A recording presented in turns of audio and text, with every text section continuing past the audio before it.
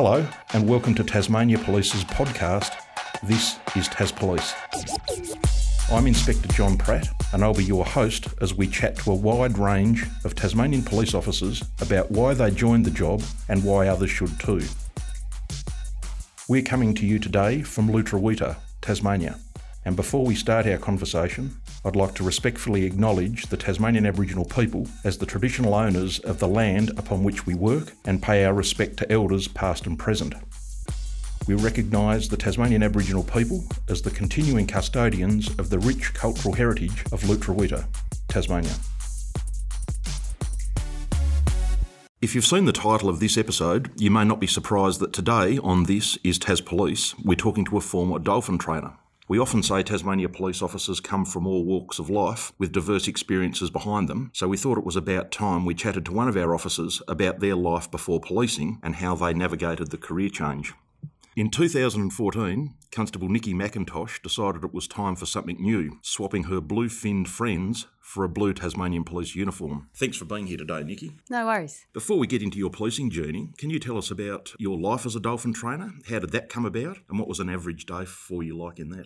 I went to uni after I left school and studied marine science, and obviously met a few friends there, and they suggested coming over to Australia, because I was originally from New Zealand, for a working holiday on the Gold Coast with the aim to get a job at SeaWorld. It didn't start straight away in the animal area. I started out in food and bev, so it wasn't just an easy path to work with the animals, because it is quite a popular area to work in. So I started in animal care, working with the seals, polar bears, penguins, and obviously the dolphins as well. An average day would look something like a lot of cleaning. So a few hours of cleaning followed by food preparation for all the animals. So they're on a balanced diet, I suppose, of fish and other marine creatures. Then we'd go into a bit of training, do programs and education with the public, tours, any shows that you're involved in, and followed by more cleaning. So at the end of the day, you'd go home smelling like fish. So you were actually in the tank doing the shows Yes. for the public? Yes. Did you have any great stories out of that? Things that went wrong? Interesting interactions? Quite often the animals would misbehave, and a major part of our role was to make it look like that was meant to happen, smile and wave, and try and make sure that everything calmed down and continue with the show as normal. We generally got away with that really well. No one knew what was going on except us. How long did you do that for? I was at SeaWorld for just over 6 years. And was there a fair bit of training that went with that to get into the dolphin training? It was a case of working your way around the different animals and gaining experience. Working with the dolphins was just a small part of what I did there, but it was probably considered the pinnacle of animal training for a lot of the public. It was kind of the best job in the world, which is what a lot of people said to us. In reality, though, it did involve a lot of cleaning and a lot of behind-the-scenes things that was not so glamorous. So some people didn't stick around in the job for as long as you would imagine. So you just said that's basically the pinnacle of animal training, but you then look for something different. Why did you then decide to join Tasmania Police? My partner and I wanted a lifestyle change. Even though the work there was fun and it was quite good, we didn't really like the Gold Coast as a place to live. It's very commercial, very touristy and quite busy. I was interested in policing from a young age, but obviously went down a different path with the marine science. And I thought it was a good time to have a look at policing again, and I did see that expressions of interest were open for Tasmania Police again. So I put one in and waited. And what was it like to transition from being a dolphin trainer to then joining Tasmania Police and coming to the academy? It was a completely new world. It was very eye-opening. It's much broader than the uniform police that you see driving around the streets or around town. So it was a real eye-opener to what policing involved in a much broader sense. And what were the biggest adjustments that you had to make, moving from the Gold Coast, training dolphins, to then driving around the streets? I think I realised it relatively early. You just had to be prepared for anything. A lot of times the information coming in from radio dispatch wasn't what you were going to go and have a look at. So you just really had to be prepared for anything and have a really open mind about what you might come across. So currently you're in helicopter operations. How did you progress from being a uniform officer through to working on the helicopters? I think it was a bit of good timing. After I graduated, I did the probationary period of a year, and I was quite interested in the search and rescue area prior to the helicopter.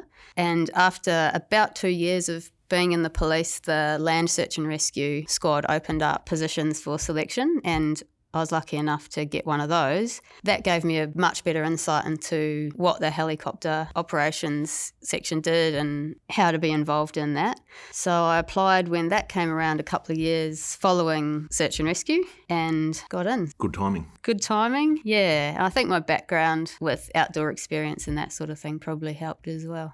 So in the land squad, any memorable jobs that you did whilst with them? Yeah, one of them was to go and search for a missing hiker up in one of the ranges around Lake St Clair, and that actually involved getting flown up there in the helicopter, and I was about to be put on the ground to start searching for him in quite bad weather, and we saw the person. So it was a job I probably didn't actually do, but it was a very memorable one just because of the circumstances and the nature of how he got found and brought out of the wilderness. And a satisfactory outcome. Yeah, very much so. So how was the training to get into the helicopter operation side of things? It was extensive, and I think coming from a background with no real aviation experience, it was, again, a completely new world. So it was very full on, and you get quite immersed in everything they do down there. So it was a total change from what I was used to, but amazing experience as well. So as far as helicopter operations go, can you tell us about some of the more exciting jobs that you've had doing that? I think anything we do in the Tasmanian wilderness is amazing. The terrain and the wilderness here is quite unique, and as most Tasmanians know, the weather is a major factor in what we can and can't do. I've spent a fair bit of time in the snow looking for people. I spent the night on the side of a cliff face for about 8 hours with a person with spinal injuries, and that was a very memorable job. I think probably water rescues are quite memorable as well. We don't get that many of them in Tasmania, but the ones we do get are generally quite involved and serious. So if you look back now, like once again, transitioning from being a dolphin trainer to helicopter operations, are you glad that you've made that change? Yeah, definitely. I'm definitely glad I got into policing. There's so many opportunities within the job, and the variety of work is awesome. Getting into the helicopter, I definitely don't have any regrets about that. That's an amazing job to do. We get to help people out on what's probably one of the worst days of their life, so it's very rewarding. So what advice do you have for anybody who's in a different career currently and is considering transitioning to Tasmania Police? I would say do it. There's lots of resources available now to inform yourself. Go and talk to police at your local police station, the open days and things like that. Take opportunity of them. Don't let other people's perception of you influence your decision to become a police officer. I think when I joined, I got quite a few comments like, you're too small to be a cop or you're too short to be a cop. But there are many roles in policing that take a variety of people to fill, so have a go. Before we finish up our conversation today, I'd like to know, like you've told us about how much you do love helicopter operations, but what is your favourite part of being a member of Tasmania Police? Probably the people and the colleagues I've met along the way. Met some friends for life here, and the opportunities within the job are seemingly endless at the moment, so probably all the things I haven't done yet and the things I'm looking forward to. Thanks very much for speaking with us today, Nikki, and sharing your experience in changing careers to Tasmania Police. You and I both know police officers make a difference to the Tasmanian community every day, which makes it a very rewarding job to do, even if you don't get to play with dolphins every day. Thanks for your time. No worries.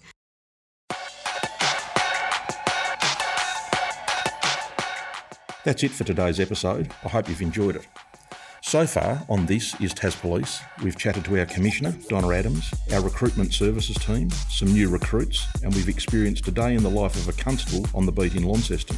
We've also heard from an investigator of a long-term missing persons case, and we've jumped aboard one of our police vessels and heard what it's like to work for Marine and Rescue Services.